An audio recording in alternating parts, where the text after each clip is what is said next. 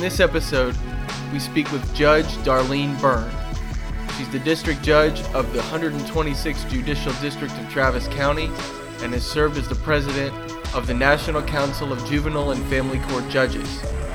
She spoke to us about reforming family court systems, data-driven policy making, the implications of a legal system that elects its judges, and the challenges of practicing as a family court judge in a state as big as Texas.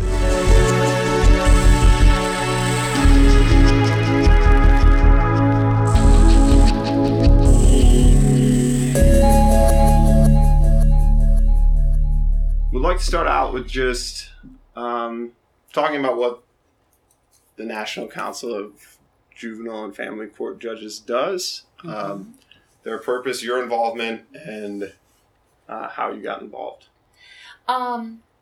When I realized how I got involved is back in 2003, I was presiding over one of my first termination of parental rights cases.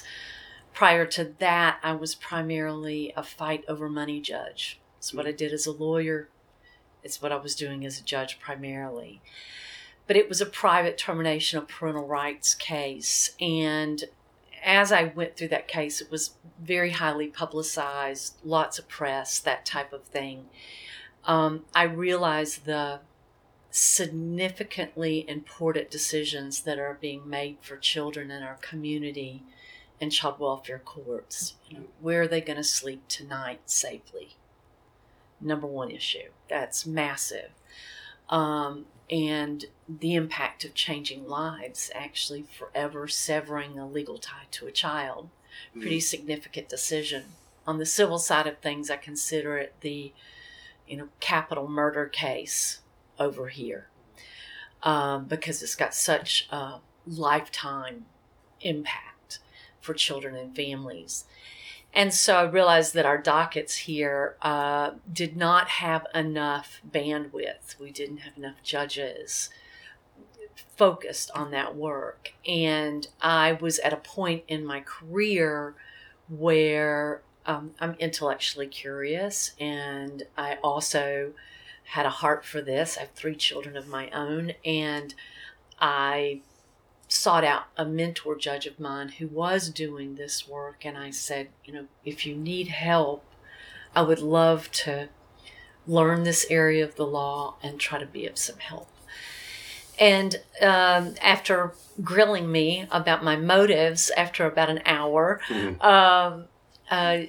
she finally was convinced that my motives were pure, that I really wanted to, one, learn how to do this work, learn how to do it well, and then do the work.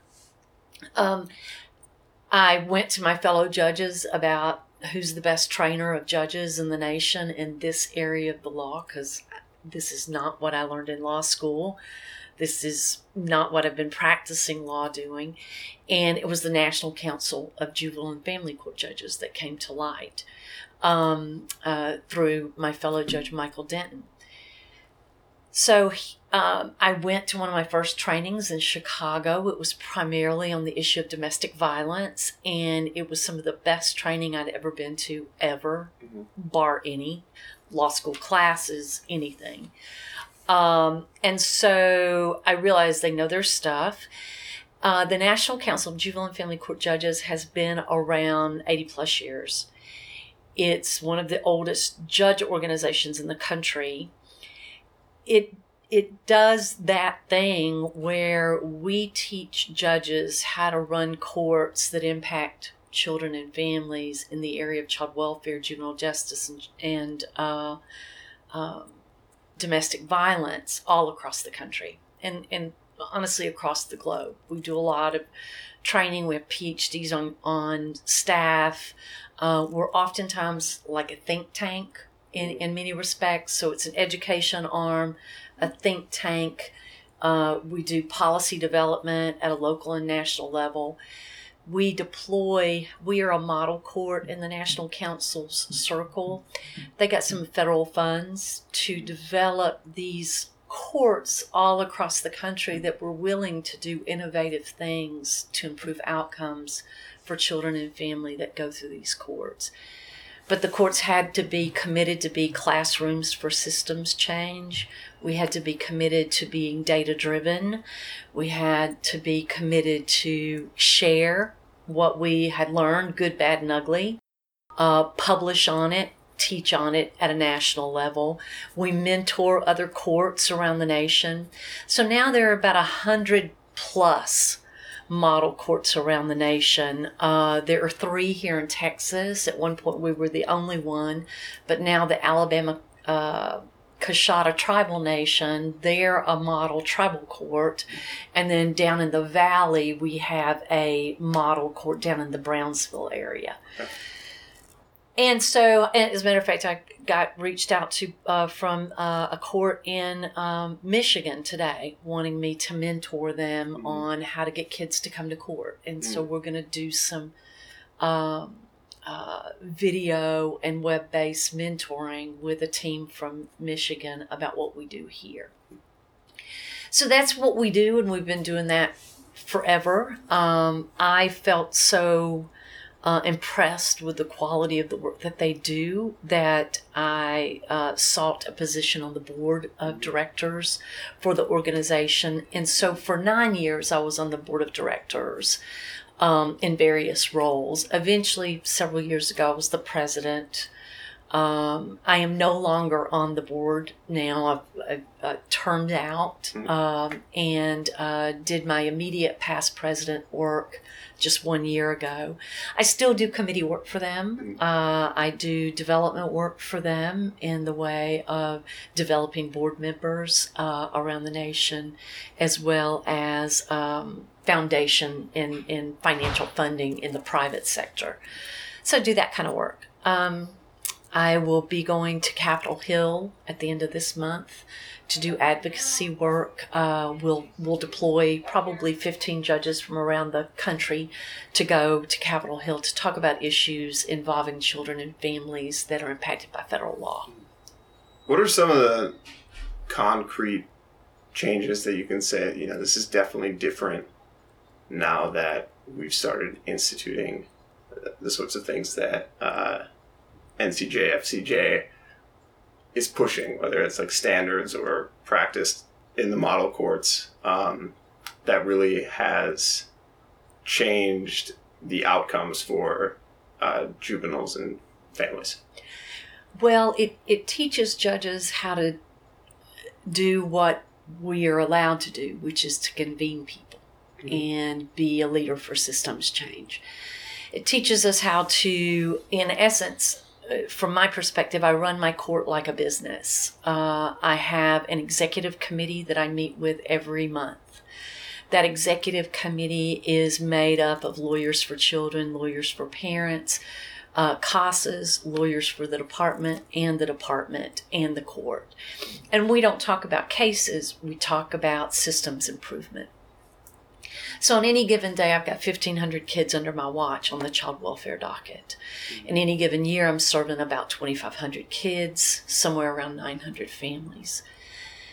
That's a lot of court work, and it's not, and I know that I can't do it alone. I've got to have good quality caseworkers out there doing what they need to do for the children and families. I've got to have really good lawyers that know a lot of stuff about child development, about domestic violence, about brain development, neuroscience, evidence-based programs and therapies. You don't learn that in law school. And so we as an executive committee work together to bring that type of education to ourselves. We also have 3 databases now that work with each other that show us our court trends, how many children that are African American are we serving, how many Hispanic are we serving, how many girls, boys, what are their ages, where are they placed, are they with relatives, are they with parents? So we look at that in the aggregate to see whether when we deploy a new method of working in the courtroom and working with these children and families, whether we can improve the outcomes for kids in that category, that we feel like maybe we're failing in some way. So we as an executive body come together and decide what we have as a collaborative body in the way of bandwidth to change something. And we'll tweak the way we do things and see whether that can improve outcomes for children and families. We also, one time every 4 months, and we'll be doing this next Tuesday at the Carver Library, we also realize that what we do in the courtroom is just the tip of the iceberg. There's domestic violence providers out in the community. There's education. There's the sheriff's department. There's City Hall. There are housing providers. So we have what we call a collaborative council of all of these system players helping in home, settlement home, that touch the lives of our children and families. And we do a networking meeting. We do an education meeting where we teach them a new area that maybe we don't all collectively know or know about a certain resource. And it makes our work so much easier. I had a young man that's 18 now. We change law. I mean, based on what we do right here in this court, we leverage what we do and we teach it statewide, and then we try to turn it into legislation. And so many of the projects that we've done here has turned into legislation. One of them was what I just had the privilege of doing in a hearing just an hour ago, where we recognize that most 18-year-olds are not ready to even get out of high school, much less be kicked on the curb. You no longer have a foster home. We're done with you. We saw that as a problem, and so now almost a decade ago, we were able to get extended foster care services to care for kids as long as they're going to college or in a full-time job and in a licensed placement. We can care for them, and I still do service reviews for them. Well, I just had a young gentleman, 18, and he has to volunteer to allow us to be in his life because the state's no longer his guardian. But we provide for his housing. He's testifying up at Capitol Hill. He's got some immigration issues. He's getting his GED. We're working on how to get him into college. And unlike a kid that's got a family, when they lock up the dorms during spring break or over the Christmas holidays, where's my kid going to sleep? So we've done a statewide education forum for colleges to assist our foster youth in housing and making different rules for them than they would ordinarily have for their student body.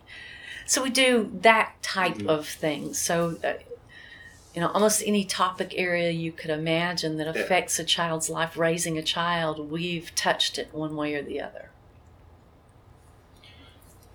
So how many judges would you say, since the time you started as judge, have begun to adopt this type of collective approach to solving systemic problems?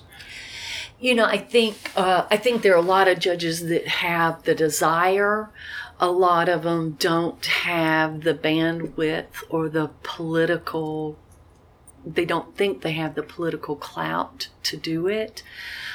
For example, in Texas, we have really some very good CPS judges, child welfare judges, across the state. Amazingly good. But think about the way our state is made. It's 254 counties. Many of those counties have got more cows than they have little kids. Mm-hmm. And they're few and far between services. And so how do you, as a judge that need to understand the child welfare system, how do you preside over that? So what we built in this state was an arm of the Supreme Court through the Office of Court Administration, where we hire specialty judges, associate judges, to run the circuit in these rural counties. So one judge may run a 5-county circuit. So one, they're on the road all the time, driving thousands and thousands of miles to get from courthouse to courthouse to courthouse to do this work. They have almost no support staff. They have a computer, a laptop that's got a recorder, and that's how they do their business. Now, the one thing that they do incredibly well is they're very well versed in child welfare and in the system, and they do it incredibly well.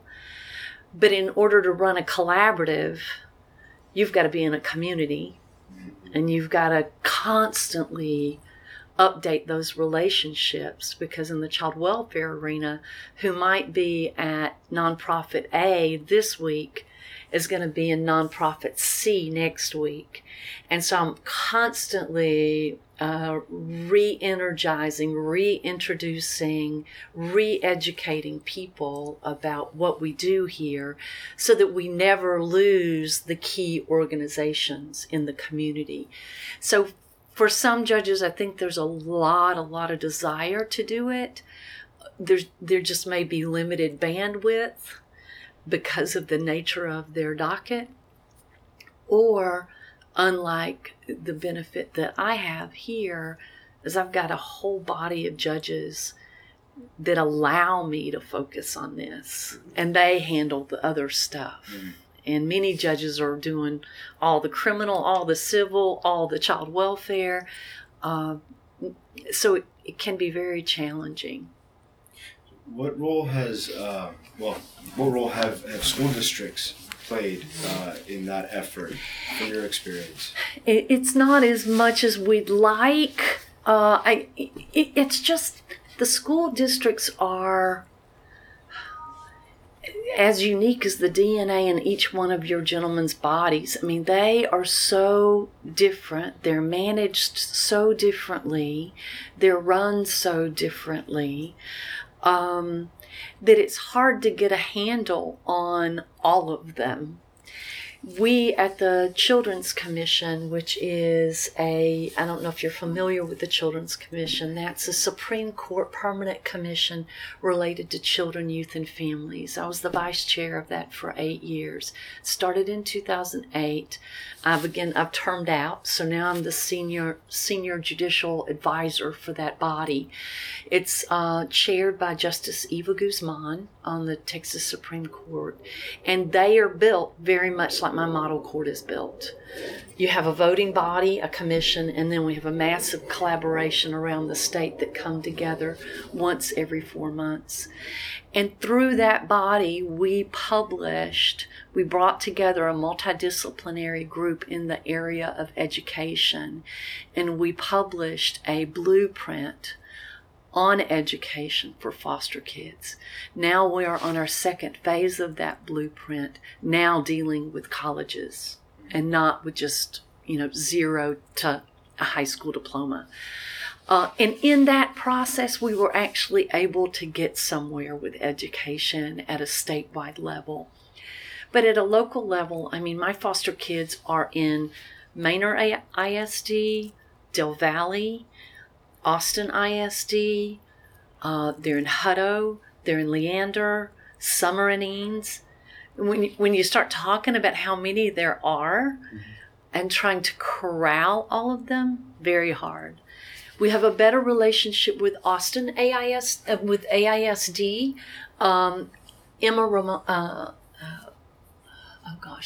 Miss Ramona Butts is their governmental relations liaison.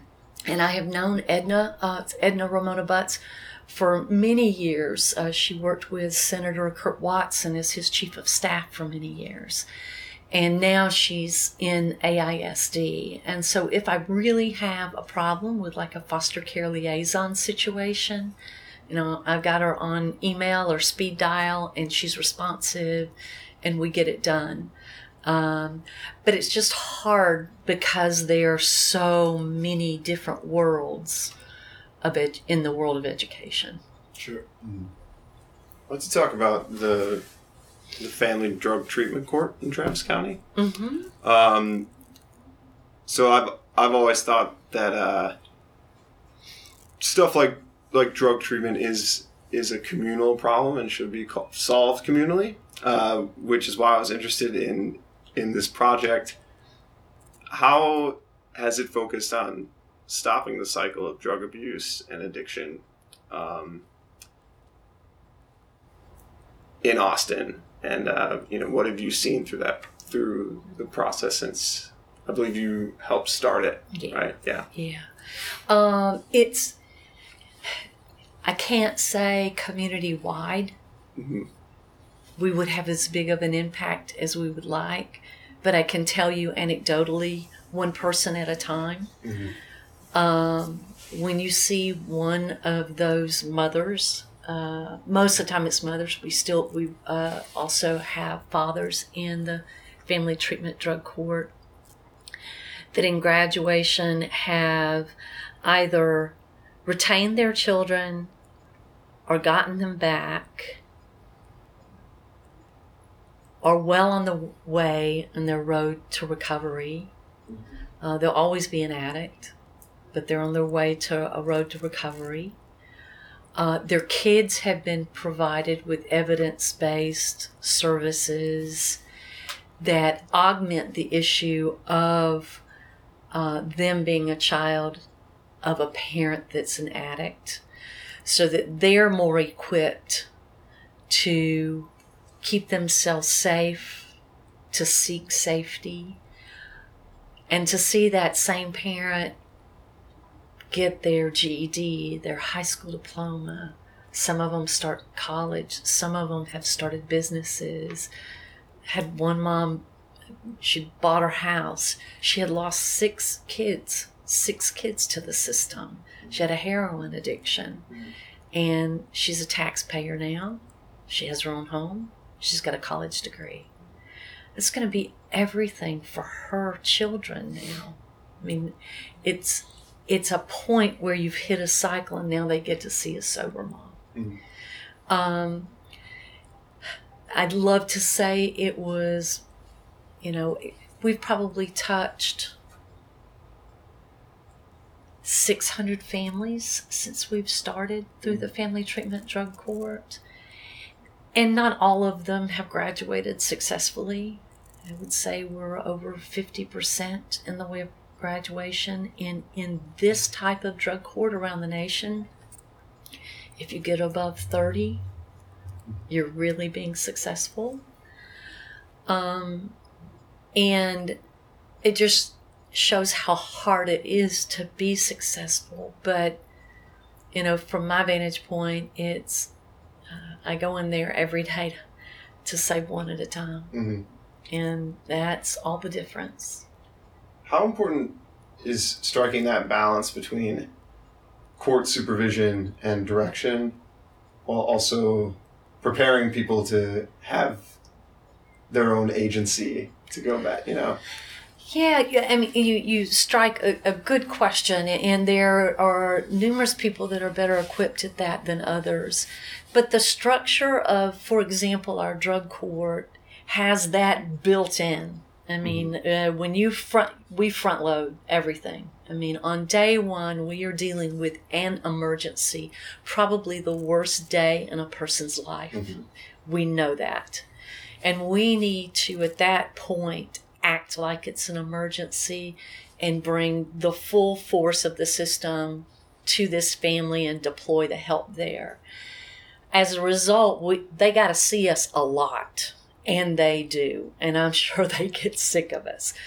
In the first phase, they're seeing us once every week, unless they're actively in the inpatient drug treatment program. There we know they're safe and they're daily getting their needs met, and that's anywhere from 30 to 90 days. So it's a deep dive. Once we get past that and we get into phase 2 and phase 3 and phase 4 of drug court, we start backing out the touch of the system and letting you fly. It's just like raising kids. You know, when you've got little babies, you can't let your eyes off of them. But while they're in the safety net of the drug court, we recognize they're not going to be perfect and they're going to fall. And we're hoping we can build some trust of honesty is better. Honesty with us, honesty with yourself about the fall. And then let's pick you up and show you how to, wipe yourself off and get started again. And so, we take 3 or 4 steps forward, we take 1 back. Next time, maybe we take 5 steps forward. But that's how the drug court model is structured. By the end, once you're in phase 4, we're only seeing you about once every 4 weeks. And at that phase, you still have your obligations, your court-ordered obligations. It's not just mother may I. These are court orders. And there are consequences for not following through with court orders. And we impose consequences for not following through with court orders. But we believe in second chances, too. Can you tell us more about how those consequences work? How the sanctions work in the drug treatment court? I mean, the worst sanction I've got, and this is the heaviest hand we've got, is I terminate your rights to your children because you're not going to be safe. And that I don't take lightly. And that takes a lot of time, a lot of assessment, and the like. We are very successful in drug court. One of the big components is we typically have an extended family network in family treatment drug court that the child can be safe with. So even though we legally terminate a parent's rights, it's not like they may never see their parent again. But we know they're with safe extended relatives. So that's the biggest consequence. And everything else I do in drug court is motivational at best. We have used incarceration. We don't like to use incarceration on the basis of contempt. You really have to have done numerous things wrong to have that happen. Failure to show up at court is one of those things that can get you in that place. Because for our concern, if you're not in court, we're very worried about your personal safety. I mean, we've lost people in this court, and we take that incredibly seriously. We're dealing with addicts. Other consequences are community service. Other consequences are maybe watching a particular developmentally appropriate video and writing a report on it and reporting out to the entire drug court team about what you've learned and how that's going to help you change behavior. It's as creative as we can make it, and as individualized as we can make it. But when we run drug court, everybody's in there together. So there's a really collective sense of justice. Mm-hmm. So if, for example, one person got a particular consequence a month and a half ago for X act, and now another individual did X act today, they're expecting that same consequence that happened to them a month and a half ago. Now, in many respects, we try very hard to do that, but it's not that easy and it's not that cut and dried. We have different functioning of intellectual ability, different resources, and different levels of recovery where we're expecting heightened levels of behavior and responsibility. So it's a little tightrope for the drug court team to walk sometimes. You got into it a little bit with the last question, but this idea, or or reality, I guess, of the fact that a lot of times civil issues can turn into criminal issues, or criminal issues can turn into civil issues. And in law school, you kind of are taught that there are two distinct things, and we have different courts for each one, but there is a lot of overlap. So how in that experience has that affected your work as a civil judge, and is it something that you're cognizant of, that, you know, either someone is coming to you because of a criminal issue, or something that could happen in civil court could lead to criminal issues down the road? That's a very good question. When you're dealing with families, you have to realize there's no wrong door.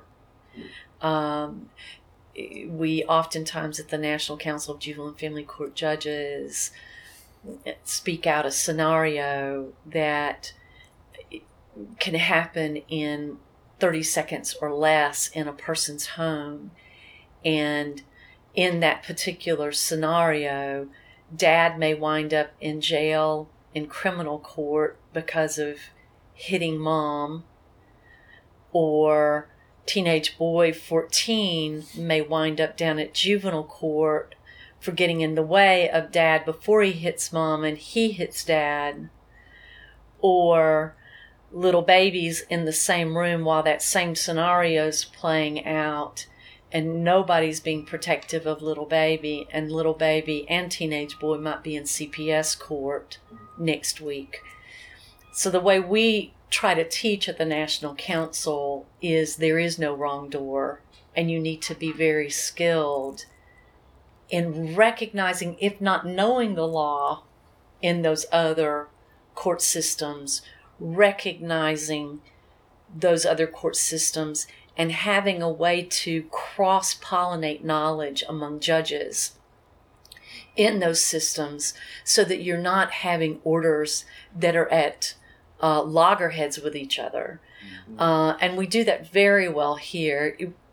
Court systems around the country are doing it better and better with technology.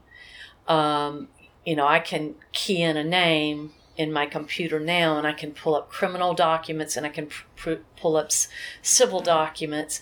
I can't do that with juvenile documents because of the statutes related to the protections associated with that. But in a separate program that I have access to, because I preside in juvenile court too, I can pull up that. And also I have a very good relationship with my criminal court judges and my juvenile court judges if I'm not the judge on that case, where I have no hesitancy in deferring to each other, communicating with each other, making sure that we're not putting this family in a legal conundrum, that they can't comply with Judge Kosurik's order because I've got a different order that's pulling them a different way. We have at the National Council one of our model court programs around the nation. I am not one of them, but there's a court system in Oregon that is. It's called a Project One Court, where literally if, the Smith family number one is ever in front of me for anything, they will be in front of me forever and always for everything. Whether their child's in juvenile court, whether mom or dad's in criminal court, I'm the judge that presides in criminal. I preside on CPS. I preside on their juvenile case. And so it's a way to break down silos. I like that approach. There is a lot of discussion about the fact that we elect our judges here in Texas. What are some of the pros and cons that you've seen with that sort of process? Well, back in Gore Bush, I was your dangling Chad here in Austin. I was your only recount at the same time as the Bush-Gore recount was going on in Florida. Wow. Very interesting. Yeah. I was up against a George W. Bush appointee who had been on the bench for 2 years on the Republican side. And the Bush-Gore thing was going on. And I was definitely the underdog. I would not be on the bench today if judges weren't elected. I won after the recount by 929 votes out of 275,000 cast. This county went Republican that year because Bush was from here. Incredibly tight race. We had never had an elected Republican district court judge ever in this county. And that's how close my race was. For me, as a trial judge, I am very supportive of elected positions for trial judges, especially in what I do. My job is not to sit in that bench and call balls and strikes. My job is to get off the bench, meet my community, and pull together a collaborative that's doing good things for children and families. And it's hard to do that if you've never been out in the community before. But as a candidate, I mean, you walk this entire county and you meet this county and you meet the people in this county and you know what's important to the people in this county. And so when I send the bench as their judge, I feel like I've got a common sense of where they are as it relates to what we want for our community in the way of social norms, in the way of second chances, and those and healing courts and that kind of thing. If I were just appointed and I had never gone through that process, and I'm not tasked every 4 years to let my community know that I'm still here for you and I'm accountable to you, I think that would be problematic as a trial court judge. Now, if I were an appellate court judge, I might have a different point of view. Am I smart enough to figure out what the best system is at that level? You know, if you don't think the appointment process is political, you're really joking yourself. It's incredibly political, and I would have never made it through that political gauntlet. I was an underdog, unknown. It just would not have happened. But I worked hard. I met my community, and I feel like they turned out. Yeah. What made you want to become a judge after being in practice for 13 years? I feel like even in law school, it's what I wanted. What I wanted in law school was I knew I wanted to be in the court as much as I possibly could. And I did not go the route of a district attorney's office or county attorney's office to begin with. I was lured by the big dollars of private practice and all that kind of thing. And enjoyed it and learned a whole lot, but you don't get to get in the courtroom as much as you'd like. So I practiced with a big firm. I was a legal secretary during the day while I was in paralegal school at night.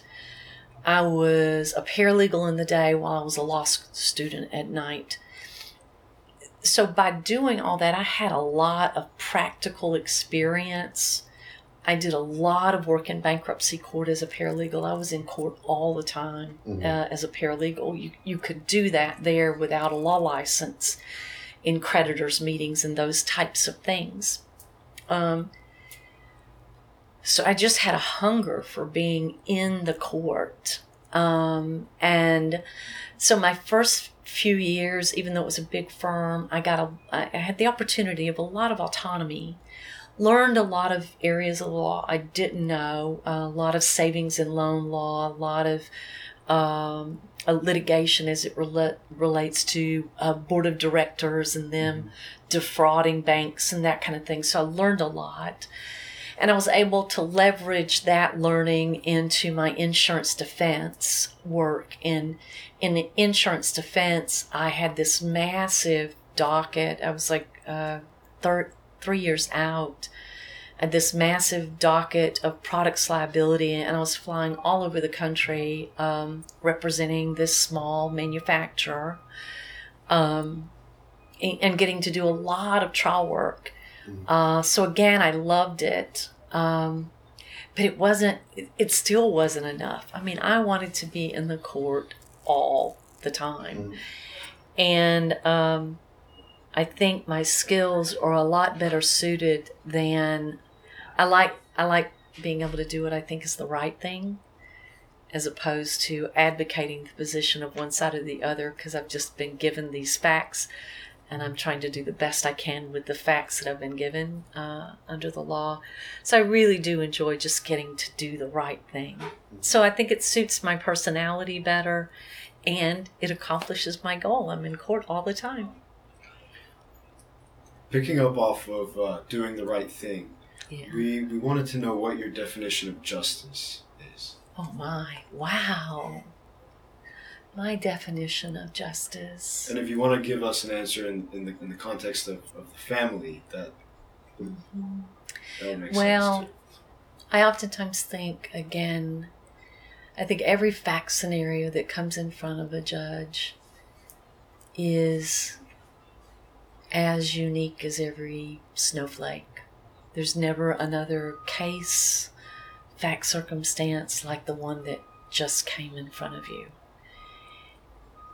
And so you can't treat any one family or one situation in a rote fashion. You've never seen this situation before. Or a jury trial, for that matter. Or one car wreck is not like another car wreck. One employment dispute is not like another. And I think to do justice, I have to test myself every day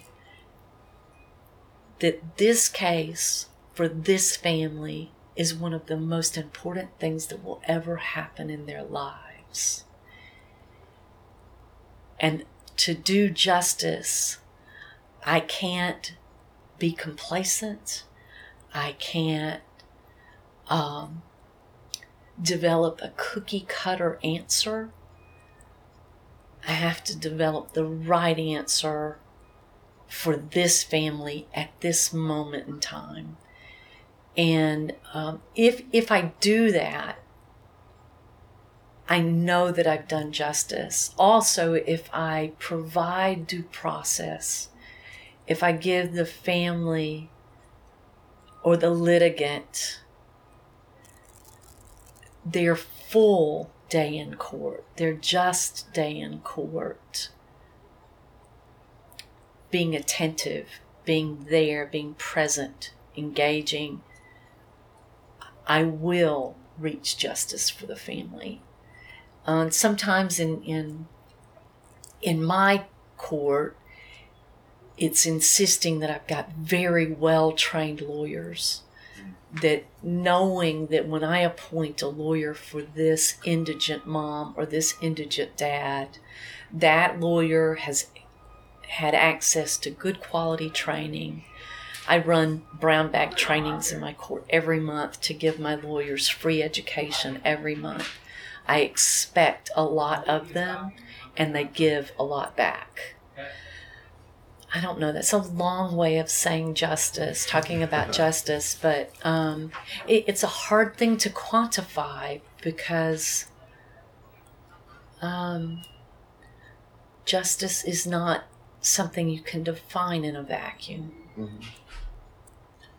So you analogize capital punishment and the termination of rights of the parent, and I wanted to go back to that briefly and see what, because now that I've heard you draw that analogy, it makes sense to me. But I wanted to know more about why you come to that conclusion.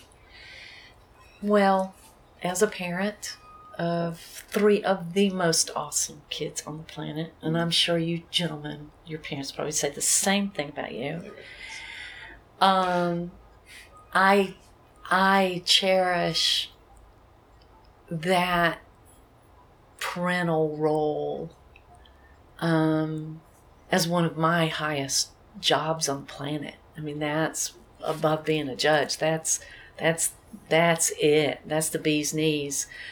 And the thought of a parent having to go through a termination of parental rights trial and have their legal rights to their child forever and for always severed. I can't even comprehend that as anything other than equating to death to me. And there are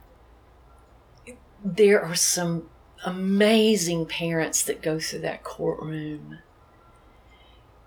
that realize they are ill-equipped to keep their children safe and to meet their children's even basic, barest needs. And some of those parents are so courageous and so selfless to give up their rights. And especially those that show up in court when I'm terminating and they've signed that be-all and forever document and acknowledge to me, Judge, they are better off in the care of somebody else than me. Now that is one of the most selfless acts I've ever seen in my life. It's courageous beyond belief. But today we had across the hall one of the ladies that I've been dealing with for years. Her rights terminated to now her 3rd child. And I can't tell you what the wailing was like in the hallway. And it went on for 10 minutes. Wailing, screaming, crying. It's absolute pain. If you can't see that you can't do this. And some of the parents lack the insight. Maybe it's mental health. Maybe it's their drug addiction. Maybe it's their intellectual functioning. They just can't see it. And so they have to go through the painful process of witness after witness after witness, talking about your worst day ever. I mean, I don't know about you guys, but I've done some bad things in my life. And the last thing I want is to have to sit there in open court with 12 members of this community hearing about the worst thing I ever did. It's painful.